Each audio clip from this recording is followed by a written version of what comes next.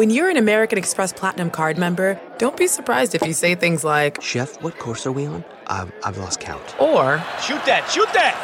And even, "Checkout's not until 4, so..." Because the American Express Platinum Card offers access to exclusive reservations at renowned restaurants, elevated experiences at live events, and 4 p.m. late checkout at fine hotels and resorts booked through Amex Travel. That's the powerful backing of American Express. See how to elevate your experiences at americanexpress.com/withAmex. Terms apply. Angie's List is now Angie, and we've heard a lot of theories about why. I thought it was an eco move. Fewer words, less paper. No, it was so you could say it faster. No, it's to be more iconic. Must be a tech thing. But those aren't quite right. It's because now you can compare upfront prices, book a service instantly, and even get your project handled from start to finish. Sounds easy. It is, and it makes us so much more than just a list. Get started at Angie.com. That's ANGI, or download the app today. Welcome to the ID10T podcast number 988. I just want to thank everyone who came out to Brea, California, to the Improv at Brea the last weekend, the 22nd, 23rd of February. Those were the dates. Why am I going up so high? Thank you so much. The shows were a blast, and I am very excited to go to San Diego as the next stop. The American Comedy Company, March 7 through 9. Tickets and info are available at americancomedyco.com. So come out and see that. But now let's talk about the ID10T Community Corkboard. Events at ID10T.com is the email that you're going to want to send stuff to, like Daniel Fox, which is a great name, who writes, "I recently released my second novel, Lies That Bind, about a young man and his family being chased by a crazed lunatic wearing," he wrote in parentheses, "magic? Pink sunglasses. Is this man from the future? From the past? Or is he really just crazy? What other secrets does this man hold, and how does he keep finding them?" You can pick up my new novel, Lies That Bind, or my previous novel, In the Dark, at Amazon, iTunes, Barnes & Noble's website directly, or from him at danielfoxbooks.com. Also, Colleen writes, "I'm a super beginner photographer with a love of local history and tourist attractions, museums. I took these loves and started my Facebook page, The Domestic Tourist. It is like Idiot Abroad, except that I'm the idiot and abroad is my hometown, Philadelphia. The idea started when I would hit local tourists or historical spots, and then others who live here would say, 'It's in my own backyard and I've never been.' If you're interested in learning some random facts about Philly landmarks, the page is facebook.com/domestictourist, which is TOURORIST. Or Instagram is Domestic Tourist. That's the Instagram account. I hope you go to the Mutter Museum, because that place is amazing if you like vintage medical oddities. Guys, the largest impacted colon in the history of saved impacted colons. Why wouldn't you want to pay to see that? I don't understand. It's amazing. So that's that. This episode is Chris Sullivan, who is the dearest, sweetest human being. Chris is on a tiny little startup show called This Is Us, which actually is probably one of the biggest shows on television. And he also plays Taserface in Guardians of the Galaxy Volume 2. And he does music. He has great suits. He did a podcast for an organization and a website called To Write Love on Her Arms, which is TWLOHA.com. And To Write Love on Her Arms is an organization that's dedicated to helping people get help for various mental illnesses and self-harm. And Chris did an episode of the podcast on December 18th of 2018. So listen to that. He is a wonderfully sweet, empathetic, just lovely, lovely, lovely specimen of a human being. And this podcast was recorded in December of 2018 at my home before the new podcast studio was done. So slowly in the coming weeks and months, they're going to start trickling in and being mixed in with the new podcast studio, which I will post pictures of very soon on the Instagram account at Hardwick or at ID10T. I don't know. I got to figure out how to balance those two things out. But Chris Sullivan, love him. Watch everything he does. He deserves it. This episode was brought to you by Robinhood, which is an investing app that lets you buy and sell stocks, ETFs, options, and cryptos, all commission-free. You know, while other brokerages charge up to $10 for every trade, Robinhood doesn't charge any commission fees, so you can trade stocks and keep all your profits. Plus, there is no account minimum deposit needed to get started, so you can start investing at any level. The simple, intuitive design of Robinhood makes investing easy for newcomers and experts alike. View easy-to-understand charts and market data, and place a trade in just 4 taps on your smartphone. You can also view stock collections, such as 100 Most Popular. With Robinhood, you can learn how to invest in the market as you build your portfolio, discover new stocks, track your favorite companies, and get custom notifications for price movements so you never miss the right movement to invest. Robinhood is giving listeners of ID10T a free stock like Apple, Ford, or Sprint to help you build your portfolio. Sign up at id10t.robinhood.com. This episode also brought to you by Squarespace. Why don't you head on over to squarespace.com/ID10T for a free trial when you're ready to launch. Use the offer code ID10T to save 10% off your first purchase of a website or domain, because you can turn any idea that you have into a new website. You can showcase your work. You can just blog if you want. If you want to publish content, do it on your own terms, not the terms of service of some social media platform. Sell products and services of any kinds. Promote your physical or online business. Announce upcoming projects you might have. You're going to get a bunch of beautiful templates created by world-class designers and e-commerce functionality that lets you sell anything online. Everything's optimized for mobile right out of the box. You can buy domains, choose from up to 200 extensions, and analytics are going to help you grow in real time. Also 24/7 award-winning customer support. So make it yourself easily. Create a website by yourself. Make it stand out. Stand out with a beautiful website. Again, squarespace.com, ID10T. Squarespace.com/ID10T. Go there, use the offer code ID10T to save 10% off your first purchase of a website or domain. Thanks to Squarespace for sponsoring this episode of the ID10T podcast number 988 with Mr. Chris Sullivan. Let us roll the thing. Taserface demands that you roll the thing. This is not a good Taserface impersonation. I'm going to stop now. It almost went into Bane a little bit. I'm Bane-the-Face. Initiating ID10T protocol.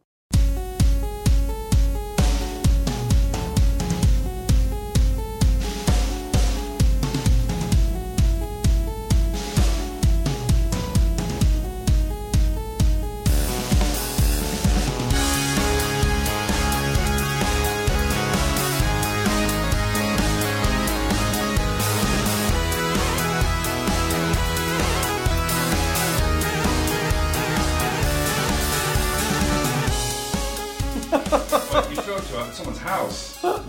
Can't show up empty-handed. God, no one has applied this theory yet. This is fantastic. That's double cherry, not single cherry. That's double cherry cheesecake. You know, I'm telling you, I'm going to eat this while blasting the Warrant song. I saw House of Pies on the way, so I figured... Oh, thank you so much. This is beautiful. I can't thank you enough. Very cool. Yeah. Oh my gosh. Chris Sullivan bearing a pie. Fucking gorgeous. We should put it in a fridge or something. Oh, that's a good idea. You mean I shouldn't just let it sit here and get warm? Either way. Oh my gosh, I can't even... I only have one other friend who has a gate like that. And so either you or her has to set up some kind of speaker that... Oh, because of the wooden gate. Like, that is not only a great idea. Mandy won't do it. You might. Fuck yeah, I will. Oh, I would love that. But see, but people are driving in. I don't know if they necessarily hear it, so we'd have to tell people, like, roll down your windows. Well, they have to push the button, right? You push the button, and then something that triggers when you open the gate.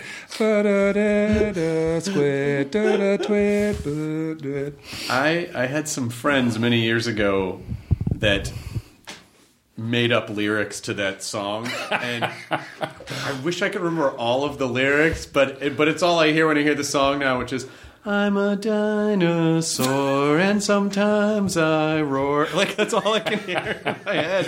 Wasn't there some famous UCB guy or something that did the entire movie of Jurassic Park in 5 minutes? Like, he did every character and all the dinosaurs. Oh my God. I don't know. I know there was a guy that did the Lord of the Rings trilogy. I saw him. He did everything by himself, which was, which was a lot. That's a lot. That's a lot to cover. That's a lot. I mean, it was really fun. I'm sure someone did the same thing with Jurassic Park.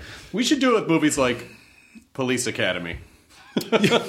Yeah, really bring those back. I remember, there are certain movies that you watch when you're young, and then you, as an adult, look back on watching them and are like, I should not have been watching those movies. Oh, yeah. It's a little bit of...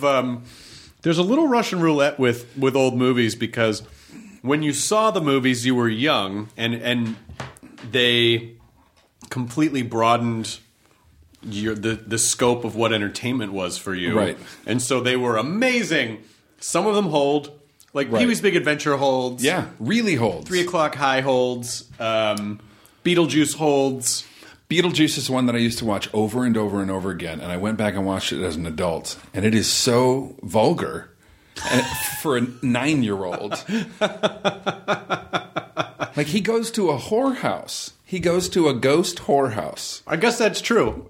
He goes to a miniature ghost whorehouse. Why does miniature make it creepier for somehow? They're just tiny. Everyone is just tiny ghost fucking. A tiny devil house of prostitution. And the woman, and then the caseworker who had her throat slit is the one who set up the whorehouse to distract him. Right. And it works. Right. I guess smokes through her. No, she smokes regularly, but and blows the smoke comes out of her neck. Yeah. I guess that's true. I hadn't really thought about it. It's mostly just forming our young sexualities, like everything else, like the violence and all of those things. I guess we would see anywhere, but especially now. Are they redoing? They're doing a second one, right? You almost just did a Beetlejuice. Oh, yeah, no. He was my favorite growing up.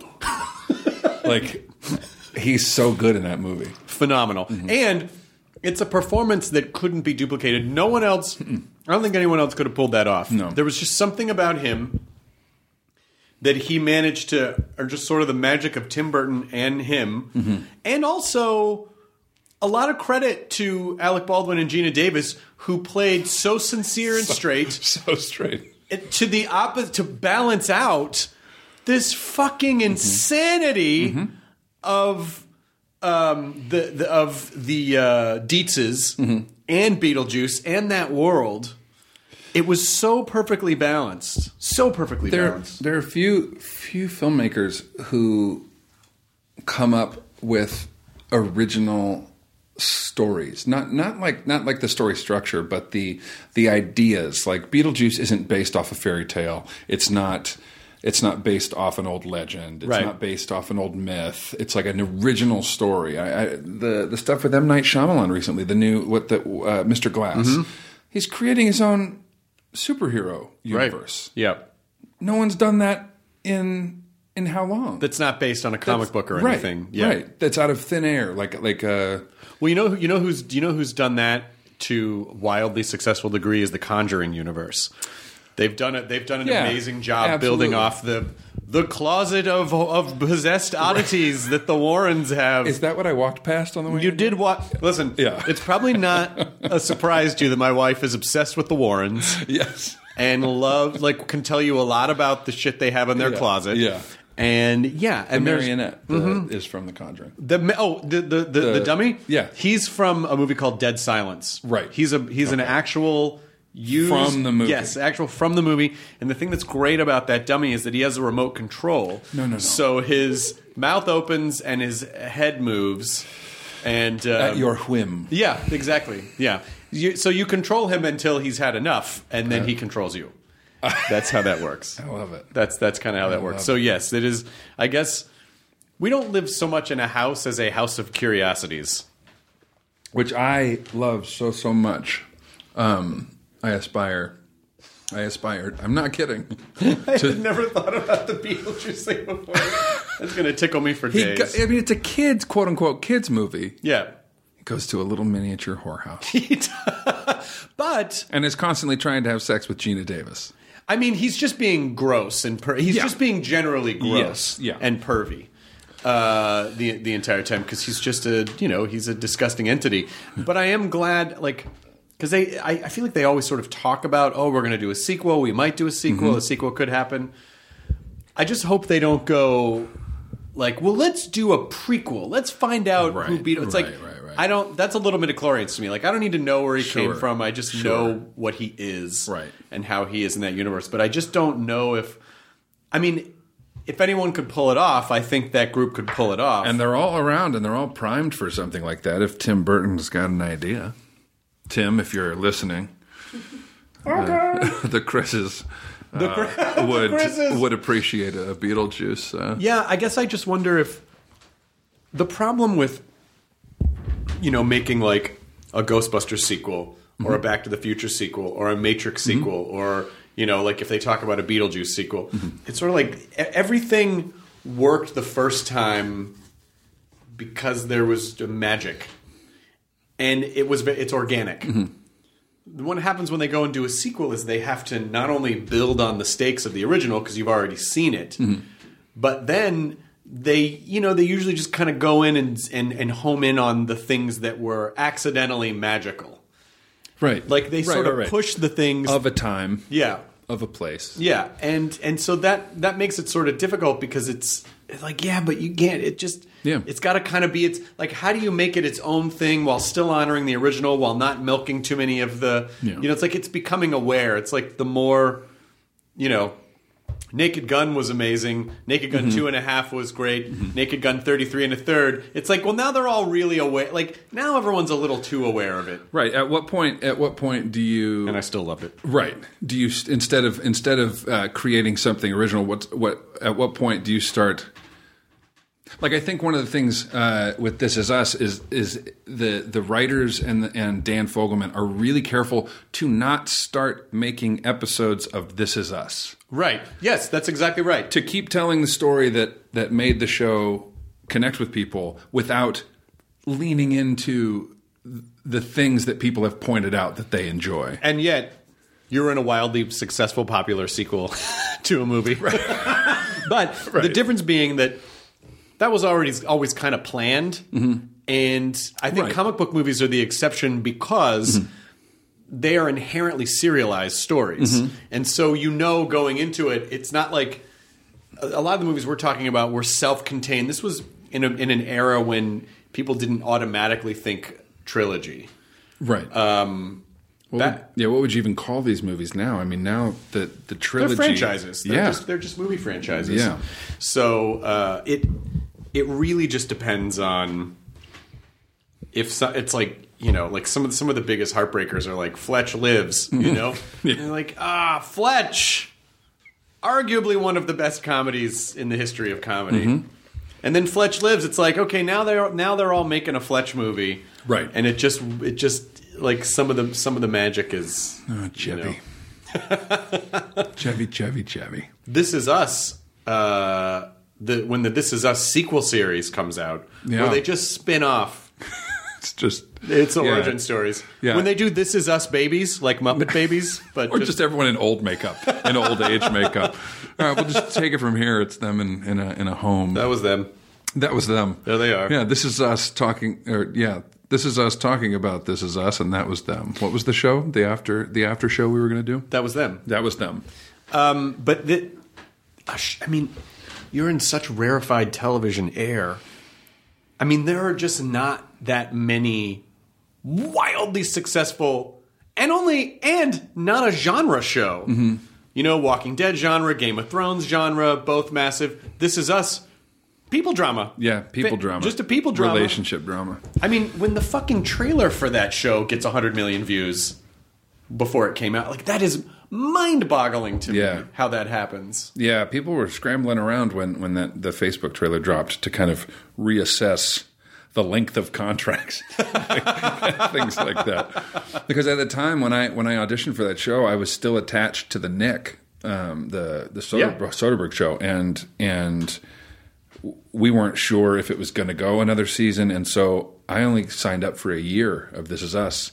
And then that trailer dropped. And by the time the trailer dropped, I was no longer attached to the Knick. Right. And NBC said, "Hi, how would you feel about 6 years?" Yes, please. I would feel pretty good about that at this juncture. And it worked out well for all of us. Yeah, because you never know. Like the way that television shows, at least traditionally, worked was, you go through pilot season, you audition for a show. They make a test deal before you even have your final audition. Right. And then you know what the terms are, which fucks with your head. You're like, I'll make how much? Right. And then, they lock you into like a 7-year deal. Yeah. And that's a good news, bad news. Right. The good news is, your show gets picked up a lot. The bad news is, your show gets picked up a lot, and now you're on a show that maybe you don't love anymore. Right. Like shows change, things change, and and then you get to be kind of a spoiled actor. Yeah, and you're like, kind of I don't like that. locked Well, you're in. being paid, man. I don't care. Yeah, and that's the hard part about... You don't have to like what you're doing. Exactly, feeling fulfilled in some kind of way. So far, the great news is, and I think the reason the show kind of connects with people the way it does is that it's mathematically impossible how well we all get along. Like from the top to the bottom, from Dan Fogelman through the whole cast, our producers, it's we have a lot of fun and we enjoy being around each other. So I think that kind of translates. So maybe season 3 or 4, they just start sliding genre and like maybe you're a vampire. Yeah, I keep trying to work things like that in. Like we just had an episode where the doctor, our fertility doctor, says, "Well, we've done the tests and there were no DNA abnormalities with the fetus." And when they were doing my coverage, I kept going under my breath, "Really?" or going, "Oh, that's weird. Does it skip a generation?" Yeah, like trying to feed it. Like all of a sudden the baby can levitate, or as a Twilight wolf. Yeah. You find out that This Is Us is just a prequel for some other show like Lost. I always wonder, and no one will ever do this, but I always wonder what would happen if a show like in the final season or well into a show just like flipped genres just to see. Why not? Just to see what would happen. Yeah, if it's running out of steam in season 6, give it a 7th and flip it. Yeah. Flip it into, prequel for The Walking Dead. I mean, if you know it's going to be the last season anyway, like, why not? Yeah, why not? And again, I think This Is Us will run for 100 years. Like, this show's going to be on. The show's going to be on for a while. Yeah, Dan has an endpoint in mind, which is another reason why I think the show does so well, is that he's not writing open-ended, like Breaking Bad. Like there's a goal with where he wants to kind of wrap it up, and I think he's said 6 or 7 seasons, something like that. I'm not sure, but so sweet. But yeah, it'd be great. Randall and Beth move down to Atlanta, and all of a sudden Rick shows up, like in the storyline. Yep. Yeah, and we can just make it a prequel. You can make it a prequel to The Walking Dead. Well, I think I've said this a million times, but I think Breaking Bad is the prequel to Walking Dead. That's right. Because the timeline, I think, pretty well lines up. Perfect. Because Walking Dead is like, the apocalypse for them starts around 08, I think. And Breaking Bad starts around 05, I think, 04, 05. And so my theory is that Heisenberg dies. Spoiler alert. If you didn't watch Breaking Bad by now, too late. You don't get to get upset about that. And so in his absence, some cartel tries to recreate the blue meth, which creates the apocalypse. Right. Like that's the thing that triggers the Turns apocalypse. out they're not zombies. They're just meth addicts. They're just meth addicts. They just need to go dry out. They're not for a while. dead. No. Yeah. They're dead. Like they're emotionally like they just need to be rehabilitated. That's all they need. Dead inside. Yeah, they just need to be a little bit. They just need a little bit of that because they did in season 2. They connected the universes because Merle has in his satchel a bag of blue meth, which was a nod. Oh, that's right. To So they actually did. That is connected. They actually did some of the legwork on that. Oh, Rooker. I mean, what they just need to do is have Jesse Pinkman show up in the apocalypse and like. Perfect. No, I like it. Swing around Toby. Stop trying to eat my neck, bitch. That's all they need to. Oh man, that's all they need to do. Or listen, I look enough like Aaron Paul. I could show up as Jesse Pinkman. There you go. On The Walking Dead. I like it. God, see now we're creating work for ourselves. Connecting universes. Yeah, that's a. Is there another television universe? Any 2 universes you would connect if you could? I mean, the X-Files was the show that brought me like to television, like to adult television. That was the first show where I walked into the living room with my parents and said, "Can I stay up late? Hey, can I stay up 30 minutes late?" I had missed the title card, so I said, "There's this show called The Truth Is Out There." Yep. And I'd like to investigate I want it. to know what the truth is. Yeah. And where is it out there? That show blew my mind. You go back and look at that show, and every major character actor who's playing in film today is working on that show. Jack It was Black. world class. It was. Yeah. I mean, and I think, despite the shoulder pads that everyone had, I think the old series holds up quite well. Yeah. Gillian Anderson was my first celebrity crush. Have you met her? I've avoided it. She's really cool. I passed by her at the Emmys and was like, I'll leave it alone. I'm going to let this one go. I'm just going to... Yeah. This is not going to work out. The meeting in my mind is much better than what's going to happen in reality. Excuse me. Hi. And also, especially because you're a tall gentleman. Myself approaching any woman for any reason is not it doesn't bode well. My 6'5", 270. Can we also just talk about you being dapper AF? Like you have the best hats. Oh, thank you. And the best. Your formal fashion wear is on point and spectacular. I describe my fashion as confrontational. I would describe it as a League of Extraordinary Gentlemen. Yeah, something. I don't know. It's a nod to not trying to take any of this too seriously. It's fucking great. Yeah. I think she would appreciate it personally. I hope so. She was. What's that? American Gods, where she plays the Bowie. Right. Character. Right. Yeah. Have you met any other heroes? You know who? One of the people that was formative for me growing up, you know, just being at home as a kid watching TV is Ray Romano. Yeah. And I met him at the SAG Awards, and he was one of the people I'm like, I have to. How you doing? Yeah. Hey. And I was like, I'm a big fan of yours. Thanks. Yeah, and he goes and then he says, I watch your show too. Oh, I watch your show too. No way, get out of here. Yeah, I watch it all the time. And I guess we're nominated in the same category. Oh, go fuck yourself. And then we agreed that if either one of us should win, that we would get up and hug the other. And so, luckily, This Is Us won that SAG award. And who meets me at the front of the stage before I walk up? Ray Romano. And he takes my face in his hands, and he says, "I always knew you could do it. I'm so proud of you." And he gives me a hug. And that was one of the best moments of my life. Yeah, that is fantastic. Steven Soderbergh's another one. I mean, working with him was incredible. Working with him is there's almost nothing you can take away from working with him because nobody else works that way. So like the lessons that you learn working with him, you can only apply to working with him. The lesson is just work with Steven Soderbergh. Yeah. It's an incredible experience. You've worked on a lot of really cool stuff. Yeah, it's worked out really well. I mean, it seems to be... But let's go back and talk about a young Chris Sullivan. A young Chris Sullivan who's inspired by the X-Files in the 90s and like, someday I'm going to be up there and I'm going to do it. Like, what are the roots? Are your roots comedy? Are your roots more theatrical? Yeah, no. My roots are theatrical. My roots are unorganized energy or unfocused energy, and my parents trying to figure out where to put it. Where do we aim this kid? Like, point this kid in a direction. He'll go. We just have to point him in a direction. And I played a lot of sports. I played competitive tennis up into college. But theater, my freshman year, my mom dropped me off at the auditions and was like, I'll be back in an hour. Audition or don't. I'll be back in an hour. Mm-hmm.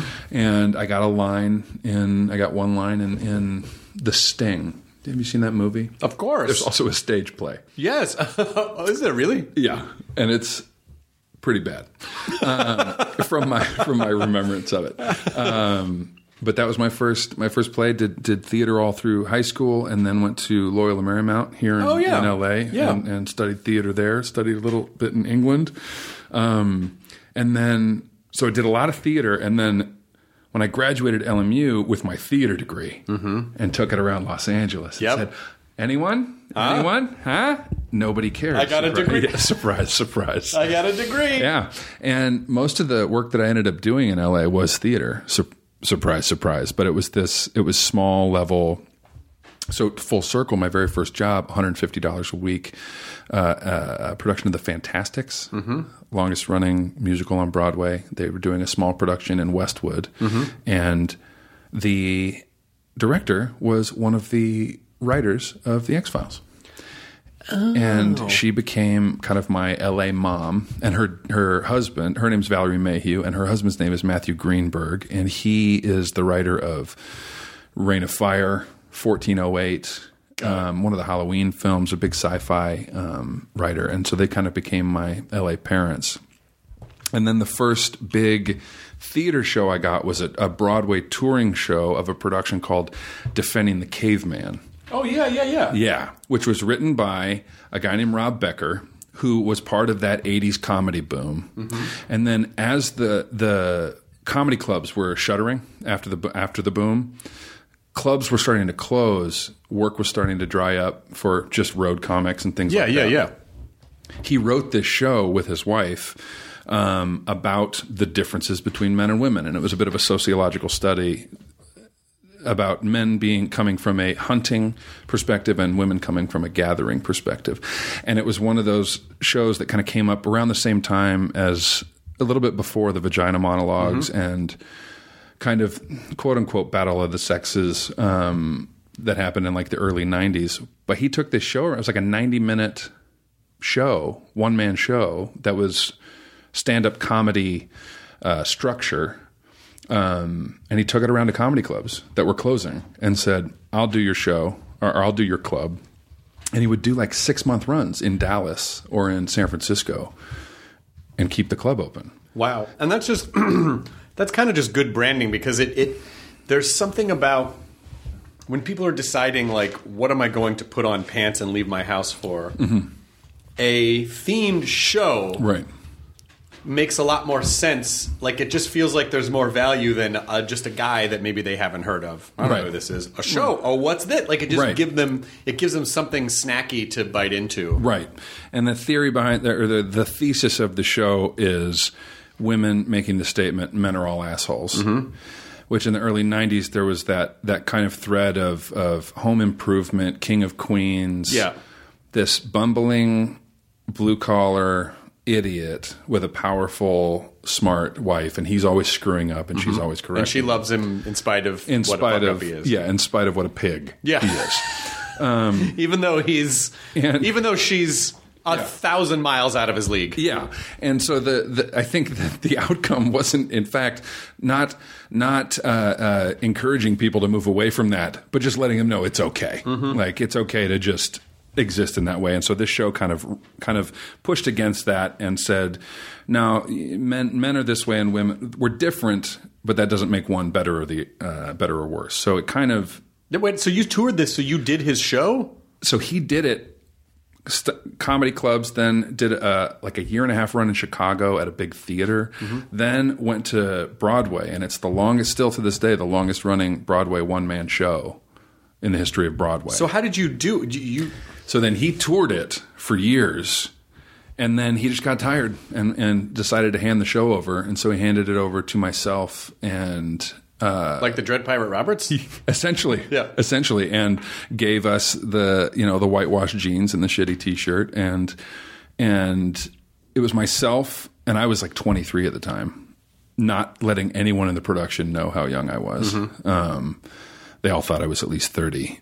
And then myself and this other guy who was more of a stand-up comedian took over the show.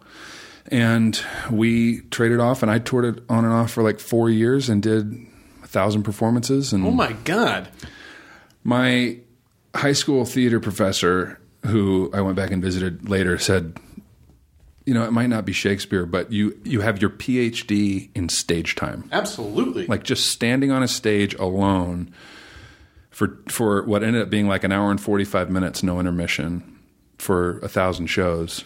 And after that, nothing was that scary anymore. Well, there's no better training than just being on stage. Yeah. You just can't. Yeah. But were you given any leeway to tweak or improv or anything? No, Rob was pretty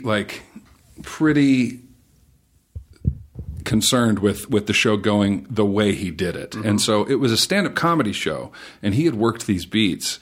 And we went to Missoula, Montana, and rehearsed with him. I mean, in like a 1,500-seat theater. So it's like the perfect movie scene of like you alone on stage, one guy in the audience, halfway up the orchestra, watching you do stand-up comedy Of his material to an empty room. And what we had to do first, they paid us first to memorize the whole thing because they wanted to see if we could do that. And so they gave us 2 months, and I can't remember how much, like $5,000 to memorize it.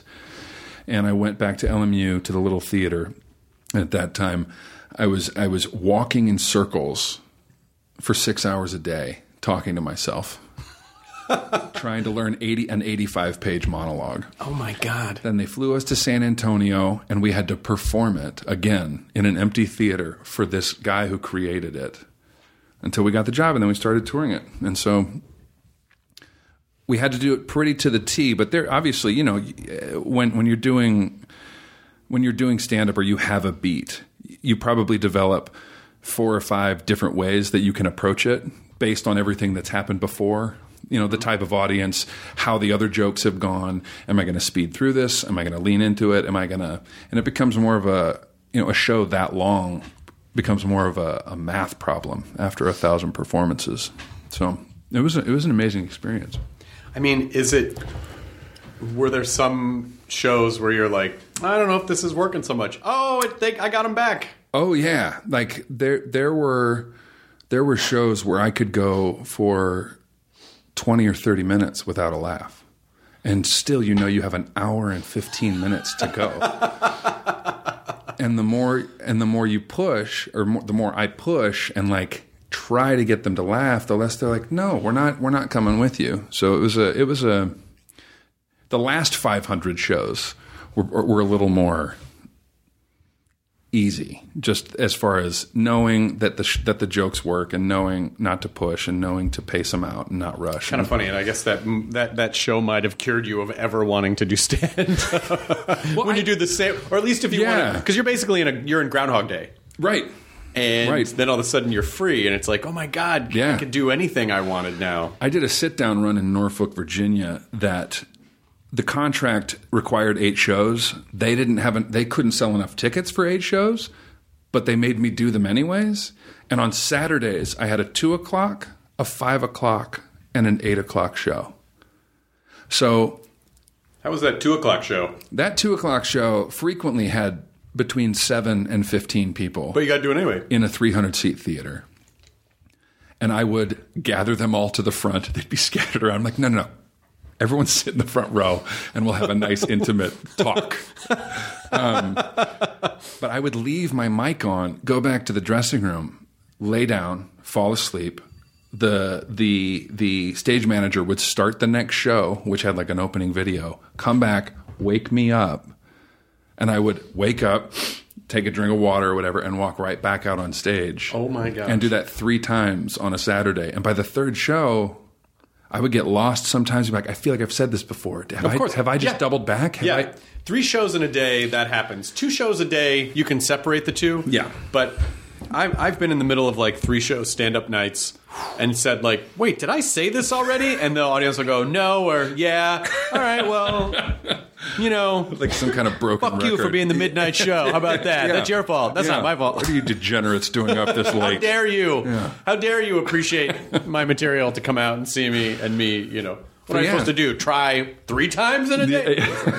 But stand-up comedy's always been the scariest, because that show, at least there's a character involved. You're playing this guy. Like, I had to wear a fake wedding ring and talk about my wife, and even in interviews, like when I did radio leading up to a city. Oh, you had to be in character? They were like, yeah, you can't I can't be telling them I'm a 24-year-old single kid. So wait, did anyone come to the show that had seen the other guy do it and been like, that's not you?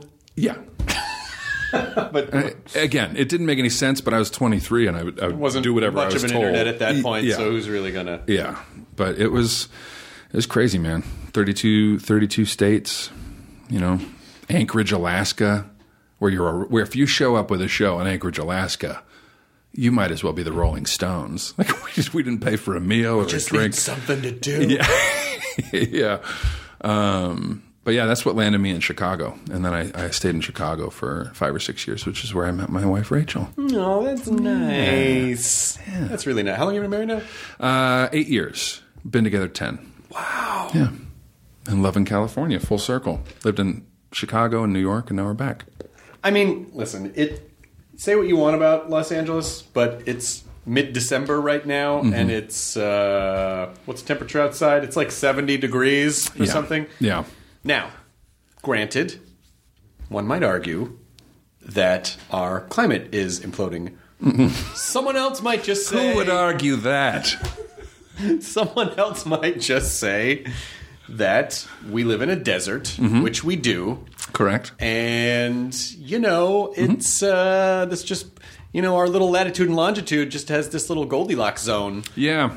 I was talking to somebody about this the other day because we were talking about Chicago and the winters in New York and all those things. And we were wondering if the weather isn't some kind of external reminder of the passage of time. Like here in LA, I just realized a year passed by. I thought about something that happened a year ago, and it feels like 2 weeks ago. Yeah. Because there's been no change, like external sign that time is passing. Yeah.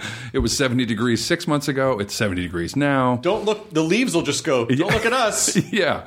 Yeah. We're not going anywhere. And so like the attitudes in Chicago, when there's that first day where you don't have to wear a jacket outside, the people are so happy. Oh, yeah. And so grateful. It's like people crawling out of the ground in the Matrix at the end. Yeah. Yeah. And it gives people a common struggle. Like there's this, we're all fighting against this thing that's out of our control, the weather, the Mother Nature, whatever it is. And there's always that. Yeah. Like that we have in common. And so when summer comes around, people are skipping down the street. Well, the weather is oppressive in a lot of parts of the country, and then all of a sudden it just lets up. Right. And then...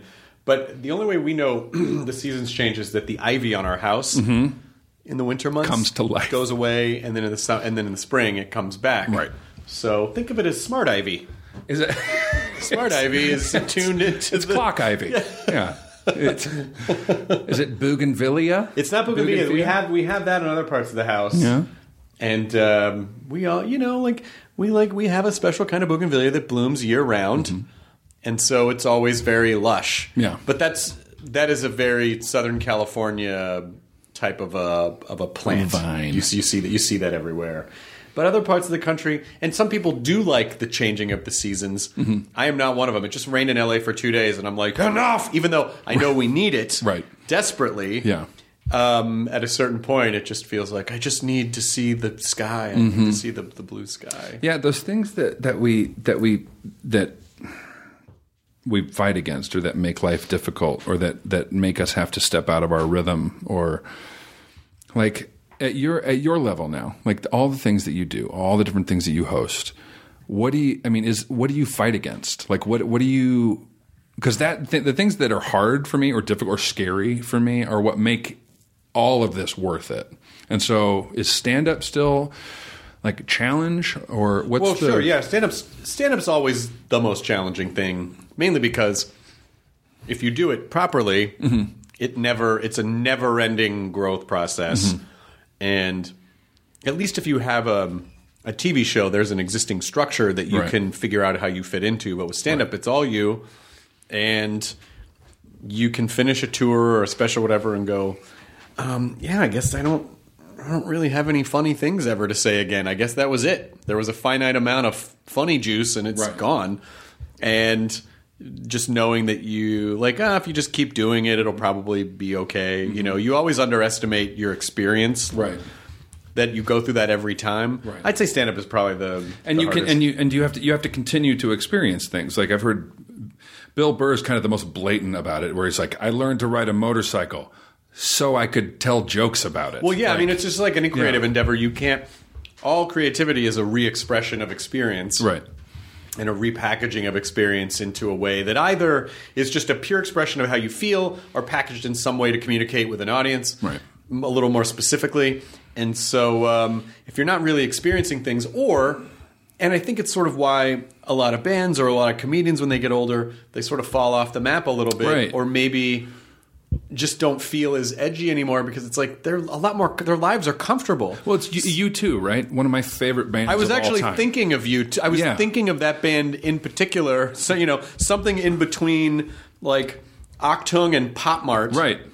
And like, how do you if you spend 100% of your time being U2, and touring songs that you've written about your whatever's happened up to this point, then you're not having any. You can't walk into a bar and sit down next to a guy and hear a story. No, or you can't. You don't relate to. You can't relate, and it's nothing against them. Or people can't relate to you. They can't relate to you. You're not really having like common human experiences. So you see the sort of, and again, U2 is one of my favorite bands too. But you see their early stuff all the way up through, and Achtung really is. Achtung was a great arty album. But everything before that was about, was so tragic or about MLK or revolution or, like just this sort of revolutionary Irish experience, And then, Achtung was really great and experimental and arty.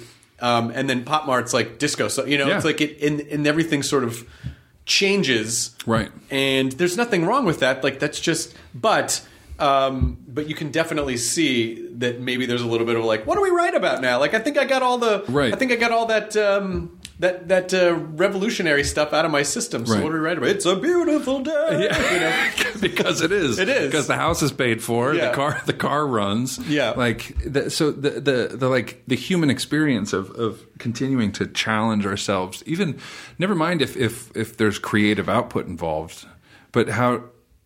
It goes back to the weather, like the kind of mentality or the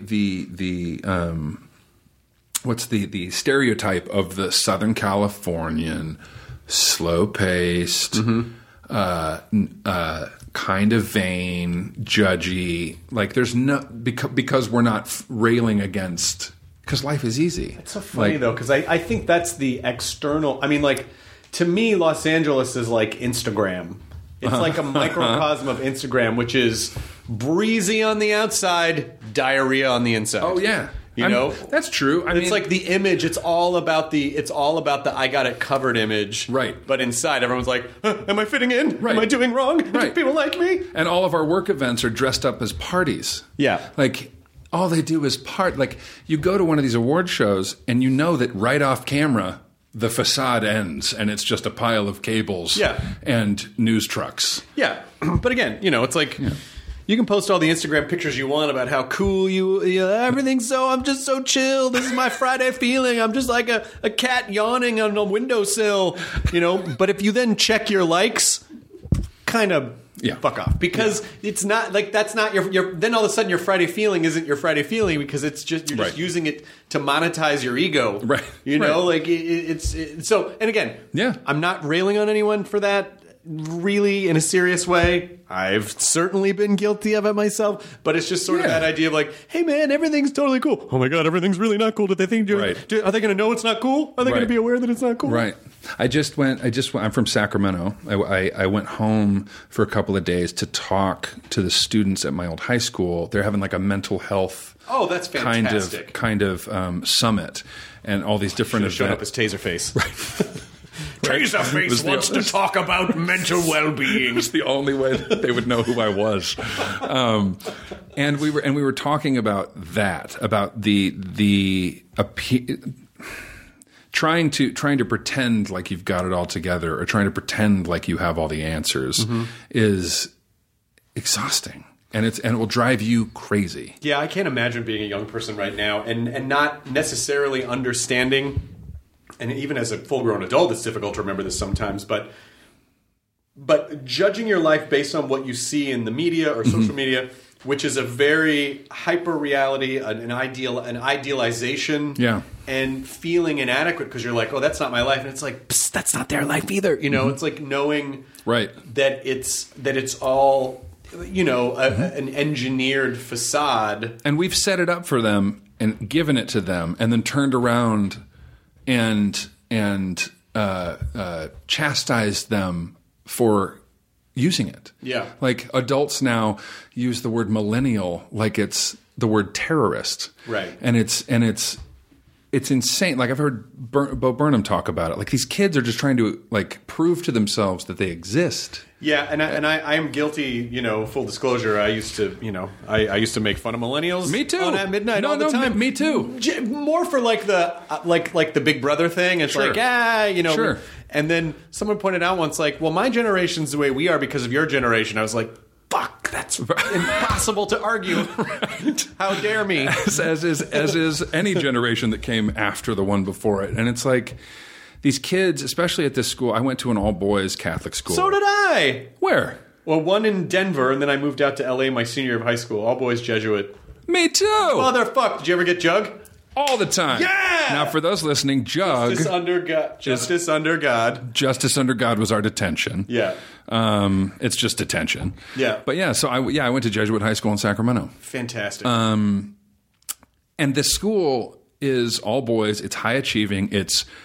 super smart kids, super talented artists, super talented athletes. And so never mind the general pressure of being 15 or 16, but everyone is looking at you to succeed on a level that is, it's unfair. It's an unfair amount of pressure. You used to just have your peer group to base your performance. Where do I fit in? Yeah. And now it's the entire world. Right. And it's not a truthful representation of the world. Right. A hyper idealized representation. The greatest hits version of the world. Yeah, because we do tend to think that. I think our brains confuse the things that get the most attention with somehow being the most important, and that's not always the case. It is sometimes the case, but it is not always the case. And so.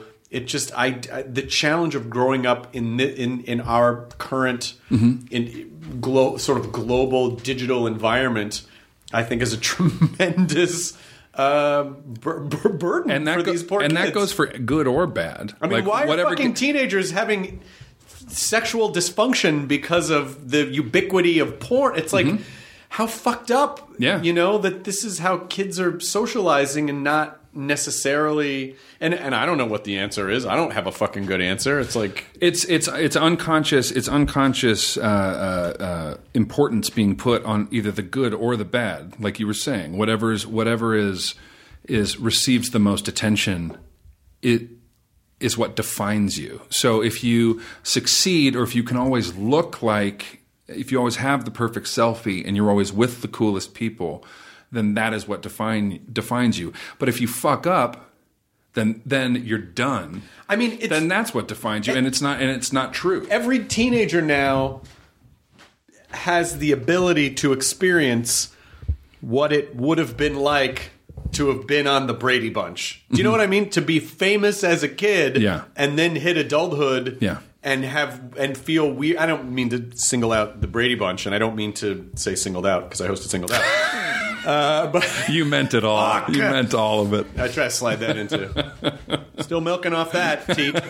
But I can't imagine. But like every kid now has the ability to experience the unfortunate ability to experience, getting a lot of attention, and then maybe at a certain point it backfiring or them just not getting attention anymore. Yeah, and that's fucked up. Like kids should get to live and learn anonymously and not based on, and not be under a microscope all the time. Yeah, it connects the wrong synapses. The feeling of acknowledgement or importance with a certain what's activity. Real? Like what type of appreciation or love is real, or what type of and you have to go back and rewire those later when your when Instagram is no longer the thing. Like when the number one person on Vine you know, who he does well, but everybody else, nobody can remember Vine. Right. And so it's hard to kind of because we won't know. We won't know until 20 years from now what the ramifications of all of this are. But I know just being around the 1,000 students at Jesuit High School in Sacramento, you can see it in their faces. Like they're trying to use comedy to keep people at arm's length or to pretend like they've got it all under control, which is my MO. Yep, I'll me do too. that. But I looked around and I saw, just from where I was standing, 6 knees bouncing. Oh, just like the unconscious shakes of anxiety, whether it's being at school, having to listen to someone talk about mental health, sitting in the front row, like just this anxiety that comes out through not being able to check their phone. Yeah, that kind of junkie that we've set up. As far as the reward center of the brain goes, it's too much for kids to deal with. And do you ever think about how easy it would be to cheat now in today, like with a fucking phone or a smartwatch or something? Well, the whole I think that's the problem, right? Our entire system of education has to change because the way that we studied for a test to retain information because we couldn't carry the world's library around in our pocket. And now we can. So what's the point? I don't believe that there is as much of a point in proving to anyone how much you can memorize. Right. Like because basically we carry external hard drives around with us. And if you find yourself in a place where you need the Pythagorean theorem, it's A squared plus B squared equals C squared? That's the one. You have it at your fingertips. And if you're going to go into a more specialized, area of this world, then you can focus on that. But it seems to me like we have to work on application of knowledge rather than just short-term storing of it. Yeah, because in the old days, if you wanted to cheat on a test, you had to write your answers down on a tiny piece of paper and fold it under your watch. What's paper? It's a fucking parchment. It's like a... What's parchment? It's tree skin. It's a fucking... We skin trees like fucking Buffalo Bill. Why would you do that? Because you got erections from it. I don't know. God damn it. Just go get back on your phone. And then it's like the cycle starts over because you just like the kid, it's like you didn't want to take the time to explain things, reasonably and calmly. Thus commences the existential crisis. Yeah, exactly. Yeah, it is kind of funny that people might, again, give millennials a hard time but then not bother to offer any kind of a solution or an outreach or just talk to them. I mean, I don't know. Yeah, there's an organization I work with called To Write Love on Our Arms that a buddy of mine, Jamie Twerkowski, started. That he had a friend of his who was struggling with drugs, drug addiction, depression, suicide. She had carved the words "fuck up" into her forearms with a razor blade. And because of this, she couldn't get into any rehab. Rehabs were like, she's too high risk. We don't want her committing suicide on our watch. And so Jamie and 3 of his friends took her and put her on their couch and detoxed her as best they could for 3 guys who didn't know what they were doing. And he wrote this online blog about raising money for her rehab. And one of the lines was, we need to find a way to write love on our arms. And that became the name of his organization. And he printed up some T-shirts, and he had a bunch of friends on the Warped Tour. And a bunch of the guys, the lead singers, wore the shirts on stage, and that's how they raised money for this girl to go to get help. And so that organization still exists, and I've been working with them as that next step. Not just like reach out, don't be afraid to ask for help, but who do you ask? Right. Well, this website and this organization connects people with crisis counselors and rehab centers, and even provides scholarships for people who can't afford it.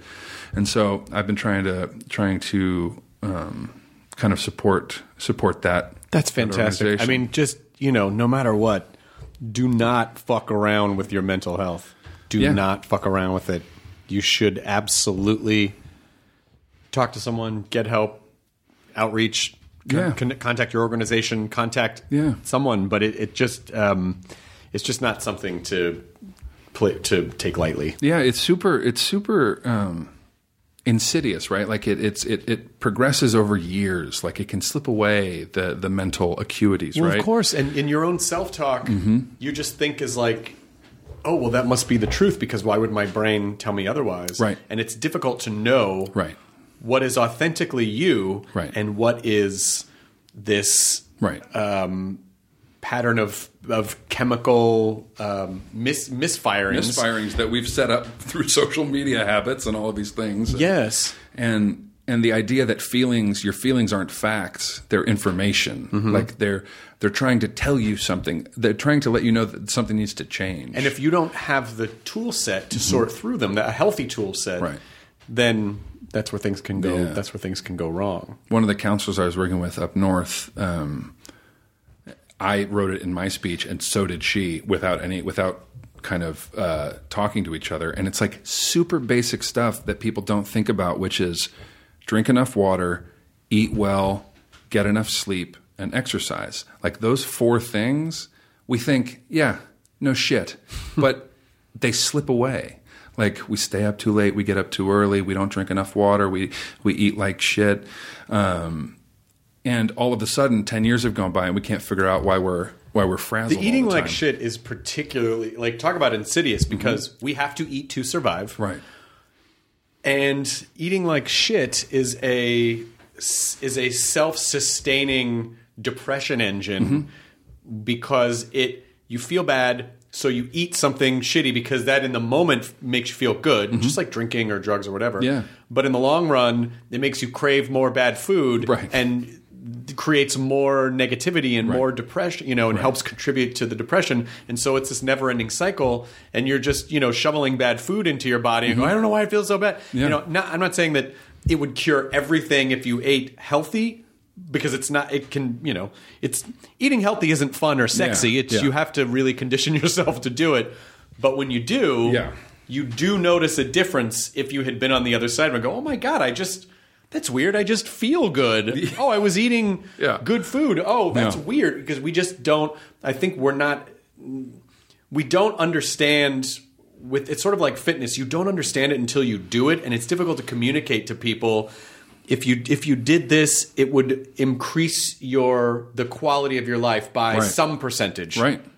I've found right now in my life, as I am trying to be more conscious about this stuff, if I am angry, anxious, tired, resentful, whatever the negative thing is, chances are I'm dehydrated. And I just don't have the patience or the equanimity to just let things go, or have a glass of water, and just be present. And it sounds like such simple, stupid stuff, but we just don't, because it's so simple, we don't even talk about it. Yeah, and so it's learning to recognize those markers as, oh, your body is telling you that you need, you should do something healthy, as opposed to this is just because everything fucking sucks. Your body is panicking.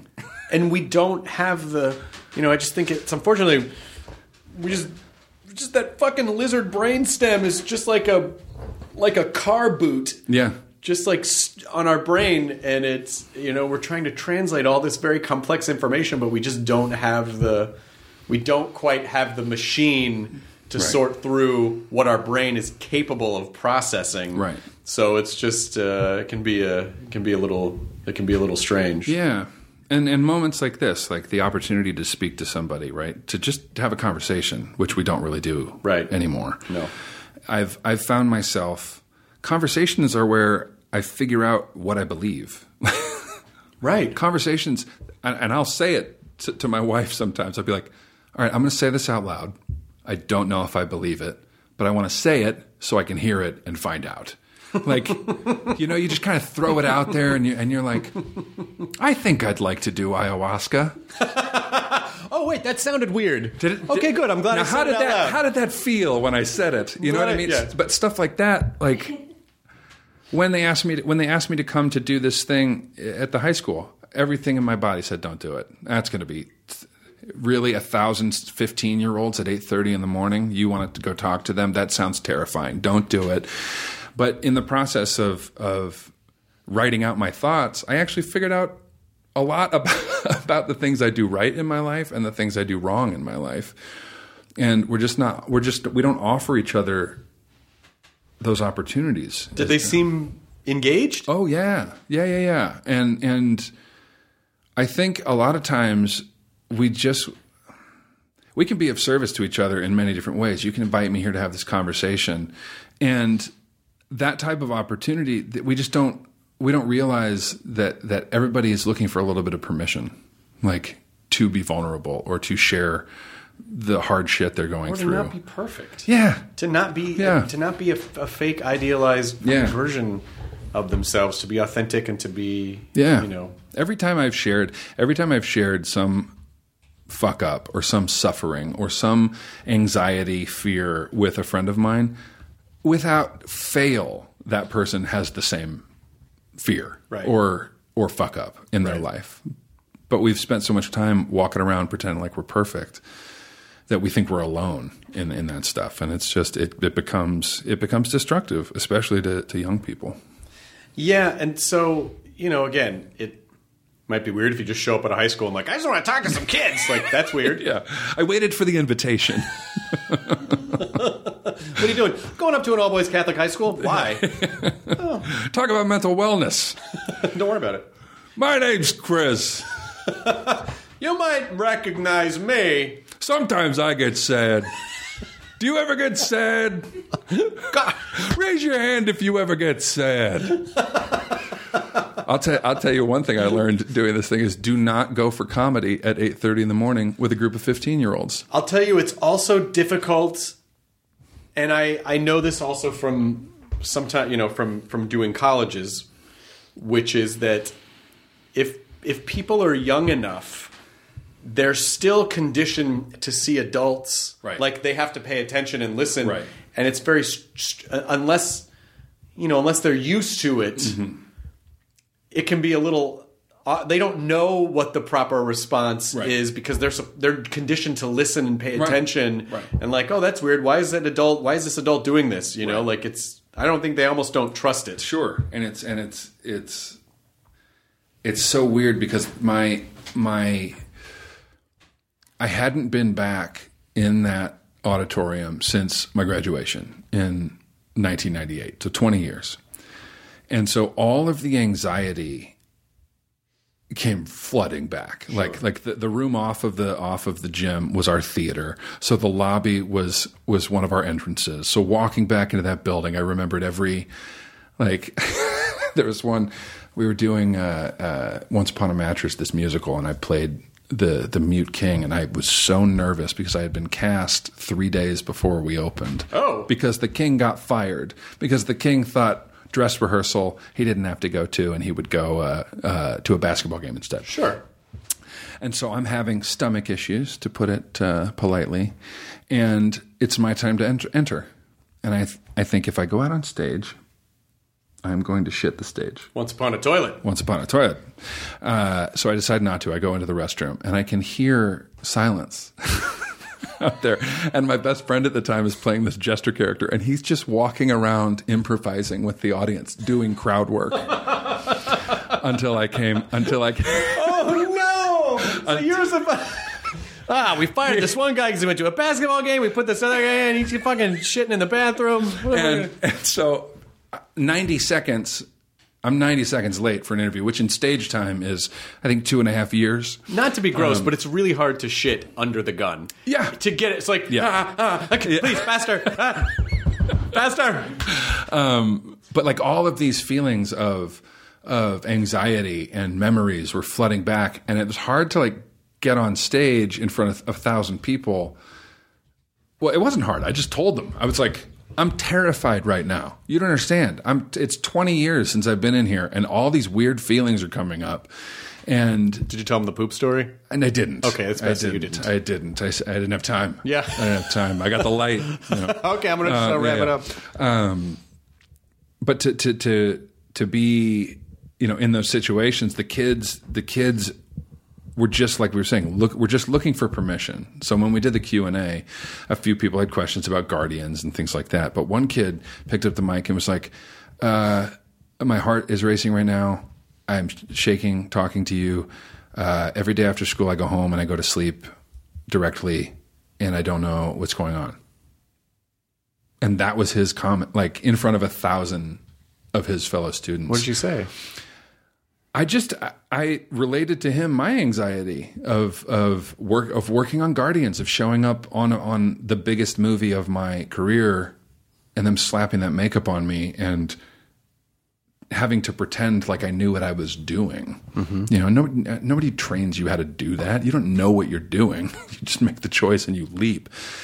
But I was just talking to him about the unfair pressures, everything we've been talking about a kid who's 15 or 16 who's been told that not only does he have to go to school, go to a good college, but chances are when he gets out, there won't be a job waiting for him, mm-hmm. and he may have to move back in with his parents anyways. So what's the point of any of it? Point? Yeah. And to be at a school like, I'm assuming your school is kind of the same, a group of the city's finest, or quote unquote high achievers, right, who had to do a little bit of extra work to get into a certain school.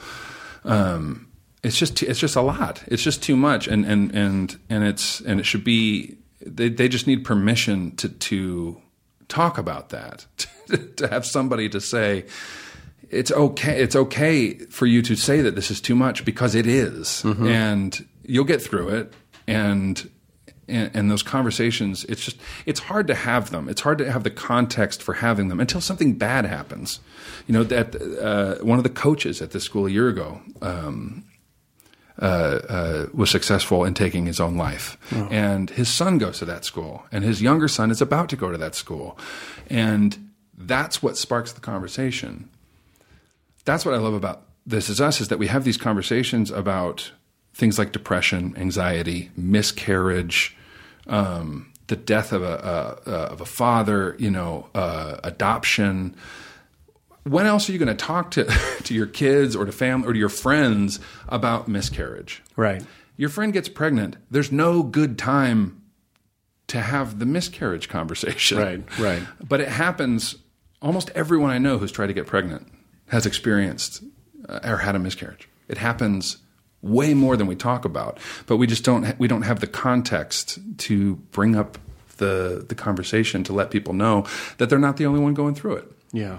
And, finding ways to get people to find a support group or create a support mm-hmm. group, or, again, just talk to each other. I think having conversations, again, like you said, conversations are so valuable, and it's so easy and convenient to not mm-hmm.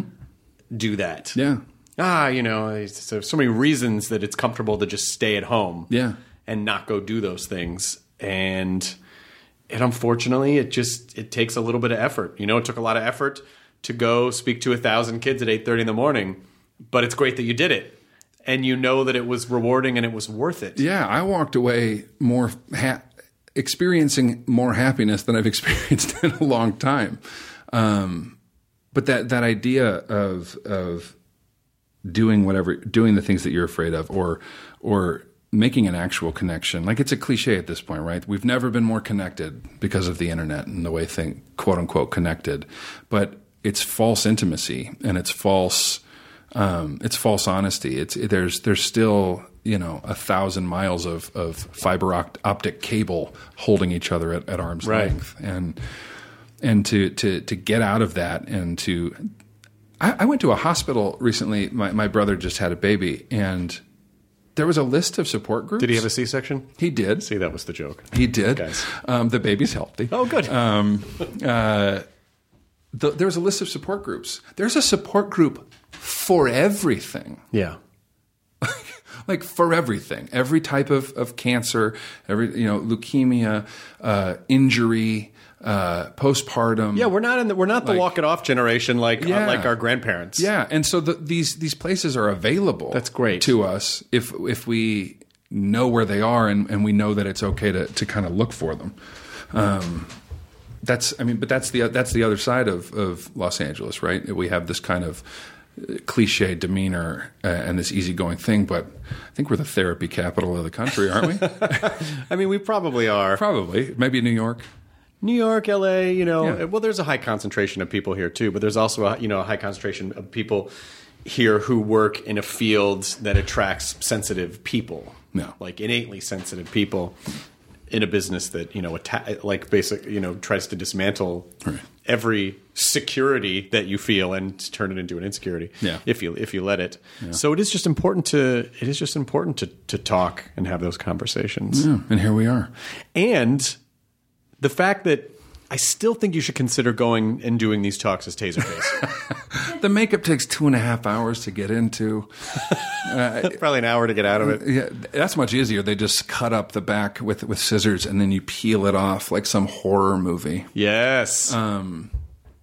Maybe, you know what? Maybe I won't pressure you into accepting this gift on air, but I'll tell you about it. The makeup team for Guardians of the Galaxy gifted me a framed Taserface head makeup splayed out on a mat and pinned down like a butterfly that I can't hang at my house. Why not? It's terrifying. And you were in the right house. I'm saying, I walked in and I was like, this would be a good I haven't even shown you downstairs. If you're offering, I'll tell you what. I don't even have to think about it. I don't even have to think about it. Okay. What we could do is, because it also feels like a donation to a museum. People that's what I was about to say. And see it. Consider it like a museum showing. Yeah. Where if at some point you say, I actually really need this back, you could just have it back. Okay. All right. It's coming. I've already shipped it. I'm Amazon priming it to you right now. I love that. Oh my God. Wait until you see it. It's screen-used Taserface. Yeah, the makeup. How big is it? The frame is probably a little smaller than this table. Like there's maybe 6 inches of room around all the makeup, but it's like Silence of the Lambs, like a. I'm going to show you where I think it might actually fit. Oh, what a day this is. This is really great. Because right now, my parents had been storing it under my childhood bed. Oh my God. And it's in some sort of a time loop that's going back. Yeah. And I love it. And I'm so honored. And the artists who made it. But I'm like, as a little Chris Sullivan sees a thing, like the shadow of a thing under his bed. Yeah. And it's present day Taserface.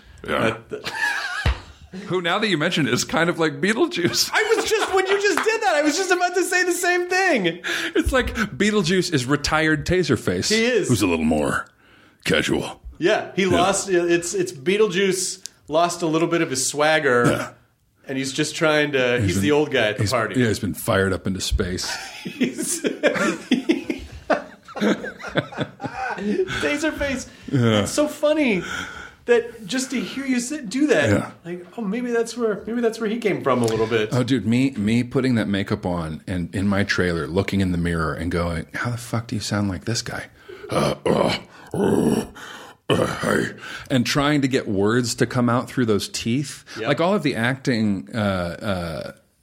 It was all just me getting around obstacles. Like I couldn't. The whole movie was a blur. I can't see anything out of those contact lenses. Mm-hmm. The teeth.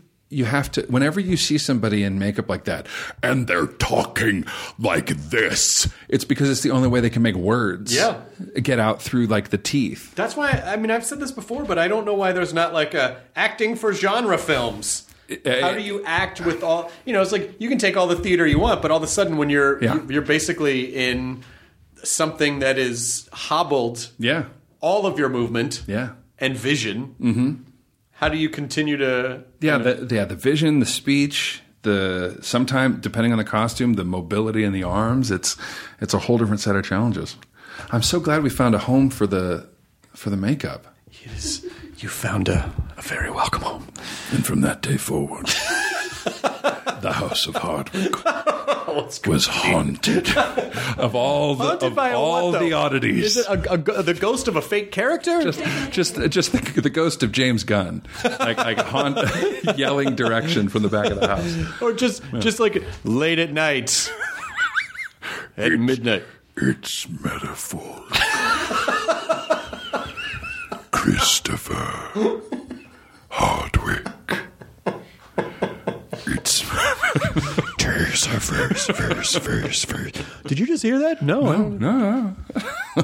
My wife. Listen, my wife feels like there are supernatural things that have happened in this house. Sure. I don't subscribe. You don't subscribe to that series of books. Sure. Of that series. Do you subscribe to energetic forces that are outside of our understanding? It'd be funny if you said that and then just shot beams out of your hands. Hadouken! And then the audience just hears a as I just like blow up against the wall. And then you guys are never heard from ever again. Do you subscribe to energetic force?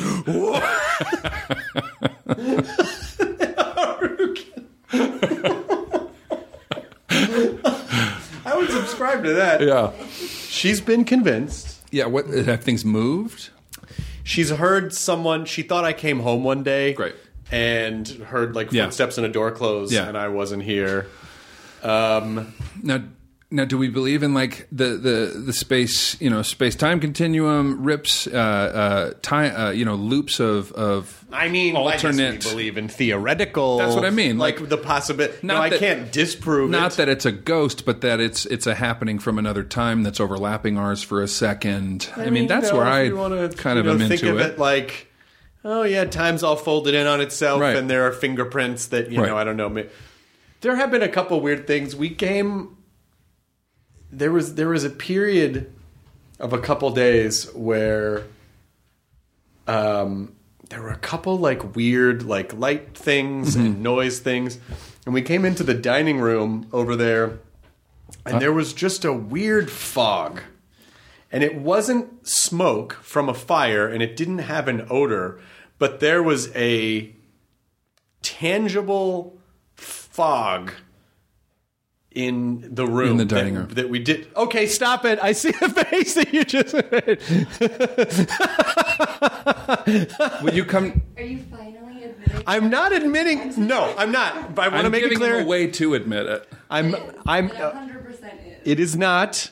It. By not, you mean it is. The look on your face when you darted your head around the corner scared the shit out of you and mugged for the camera. There was no camera, but there was a. Will you I was just tell us about the fog.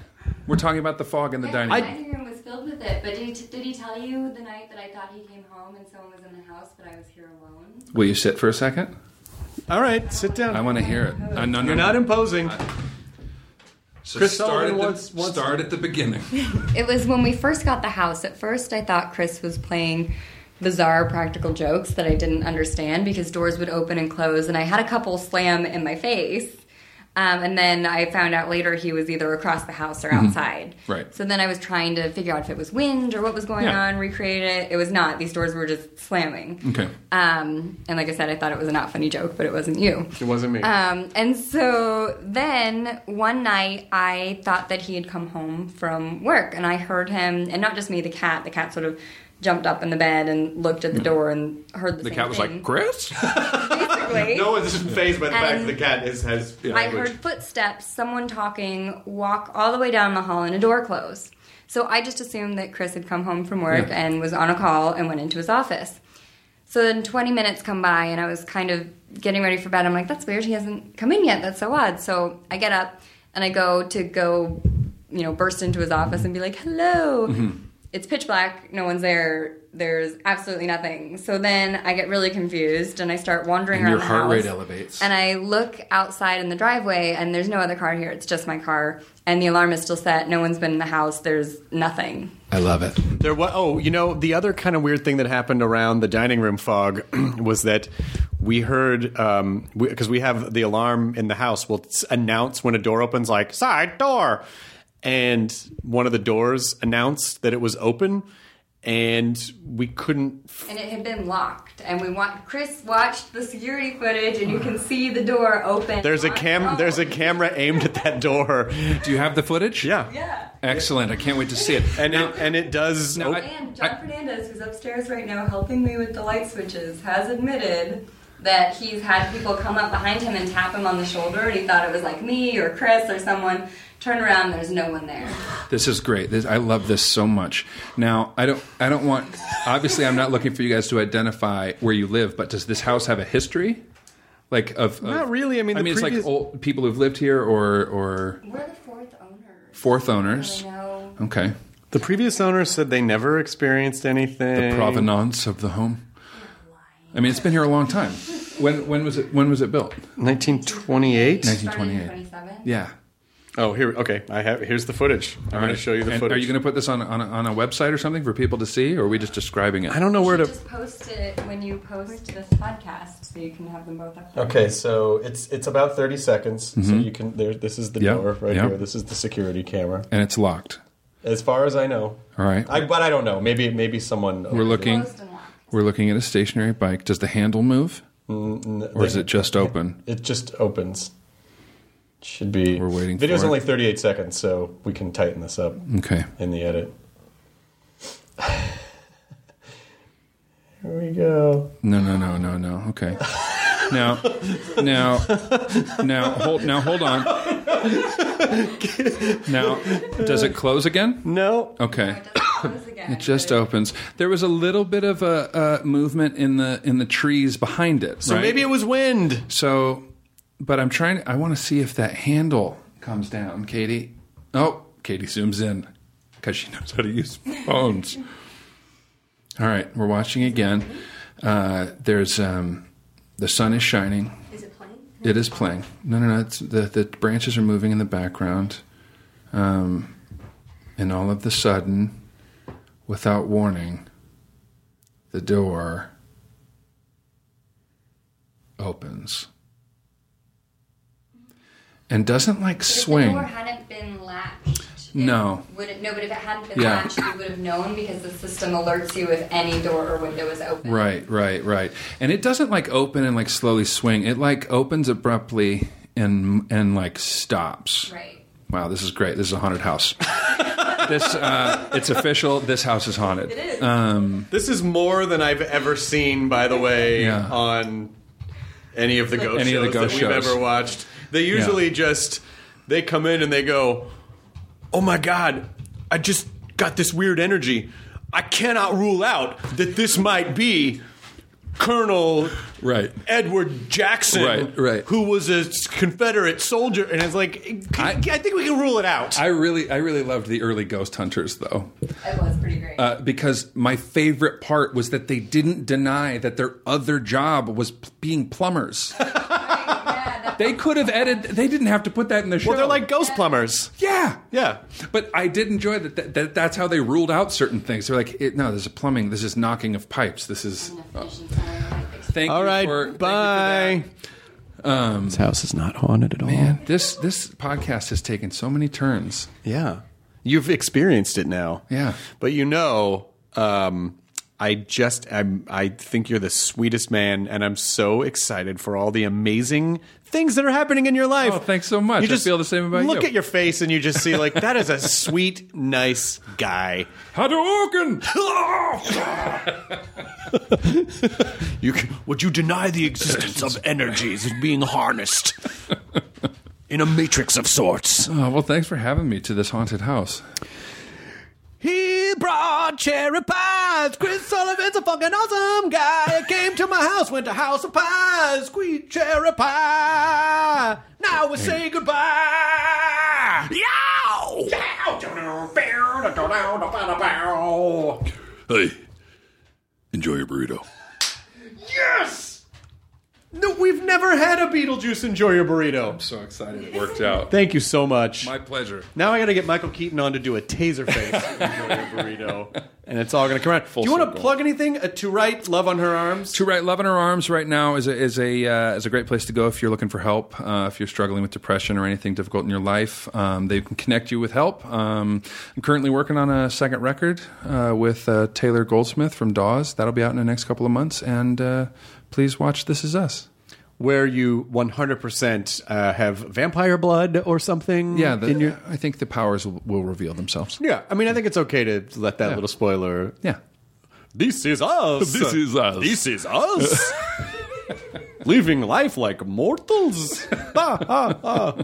This episode is brought to you in part by Audible, your go-to destination for thrilling audio entertainment. Whether you're looking for a hair-raising experience to enjoy while you're on the move or eager to dive into sinister and shocking tales, Audible has an exclusive collection of thrillers from best-selling authors that will keep you on the edge of your seat, like The Guest List by Lucy Foley.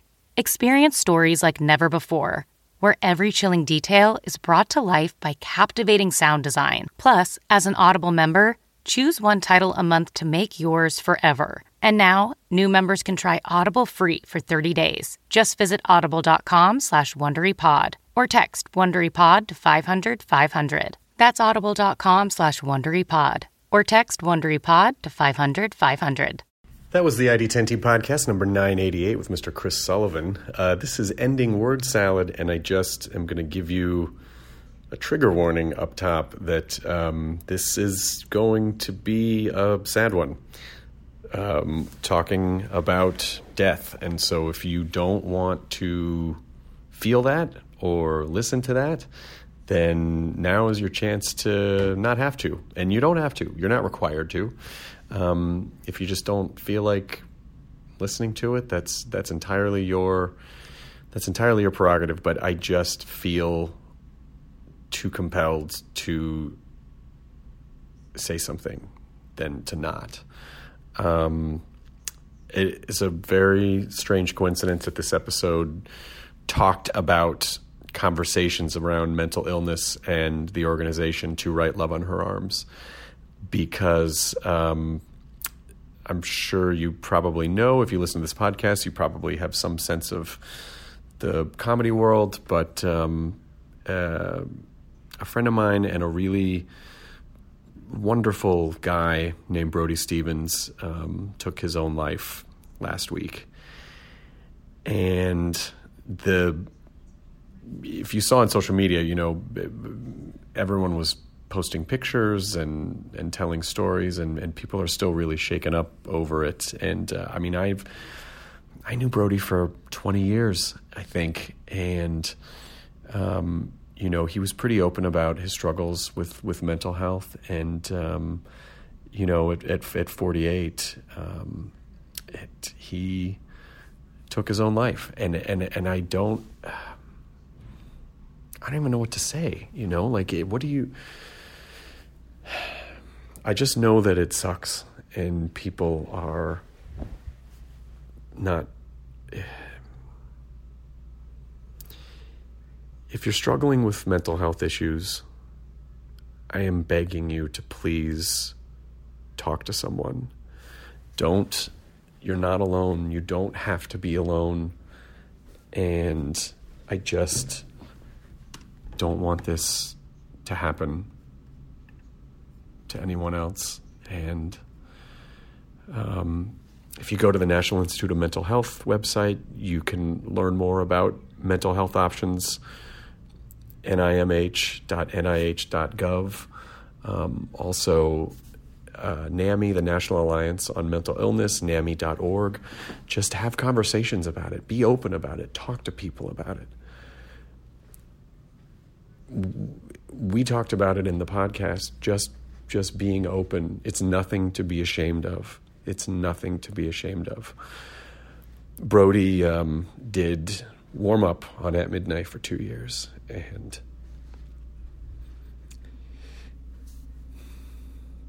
he was a really wonderful guy.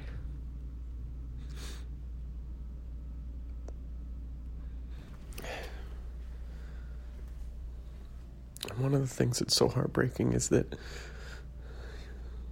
he was so loved by so many people. And so funny. And he couldn't connect to that.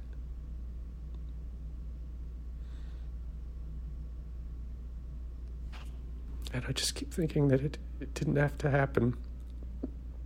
And I know that there are people who are closer to him that feel like was there anything they could do? Was there anything they should have done? And I don't... I mean, they can't blame themselves, you know. You can't watch someone 24/7, you know.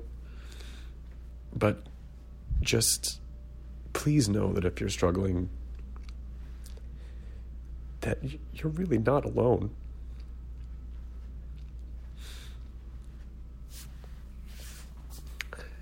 And it was a pretty surreal week too, because my nephew was killed in a car accident the day before the Brody news, and he was 19, and I guess he wasn't wearing a seatbelt, and he was hit at an intersection, and I believe lost his life almost instantly. And so I went home to Memphis to be with my family for a couple of days, and I'm sure it's a bummer to listen to, but it was just a really weird week. And the service was really heartbreaking but special at the same time. His name was Kyle Frazier, and like I said, he was 19, but just so beloved. I mean, I think there were like 1,000 people at his service. They had to turn people away. And just hearing about all of his accomplishments and who he was and who he wanted to be, and how at 19 he was so insightful and helpful to people, that, you know, he worked with his youth ministry group, and they read some messages that he sent out to people who were struggling with, you know, just life, high school life. And he gave one of the most insightful pieces of advice I've ever heard from even any adult. But someone was struggling with something in school, and they were stressed or worried about something, and he wrote a message to them where he said, "When the lion is asleep, it doesn't concern itself with the opinion of sheep."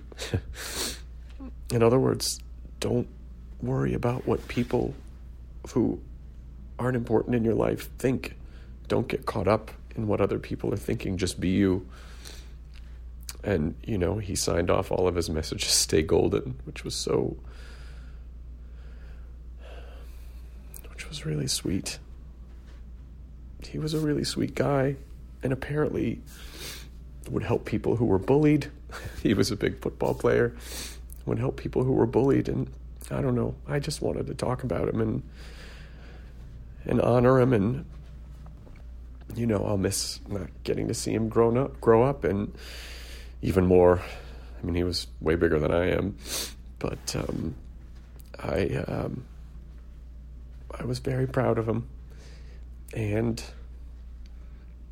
I'm sorry for the depressing end to the podcast, but I just don't want to lose anyone else. So please take care of yourself out there, okay? And I'm good. The family's dealing with it as best they can. They're very strong, and they have a good support structure, and I have a good support structure, and I hope you have a good support structure. And if you don't, please find one, and just know that you're worth it, and to live life to its fullest, and pursue the dreams that you can while you can, and appreciate the people that are around you while you have them, okay? I'm sorry, I promise next week a more cheerful word salad wrap, and I'm sorry for getting really sad. But I appreciate you. So thanks, and I'll see you next week. Rest in peace, Brody. Rest in peace, Kyle. Hey, it's Guy Raz here, the host of How I Built This, a podcast that gives you a front row seat to how some of the biggest products were built and the innovators, entrepreneurs, and idealists behind them. Every week, I speak to someone new. Stories like Justin Wolverton's, a lawyer who just wanted a healthy alternative to ice cream, so he created Halo Top in his Cuisinart. Or Todd Graves, who grew his fried chicken restaurant Raising Cane's into one of the most successful fast food chains in the U.S.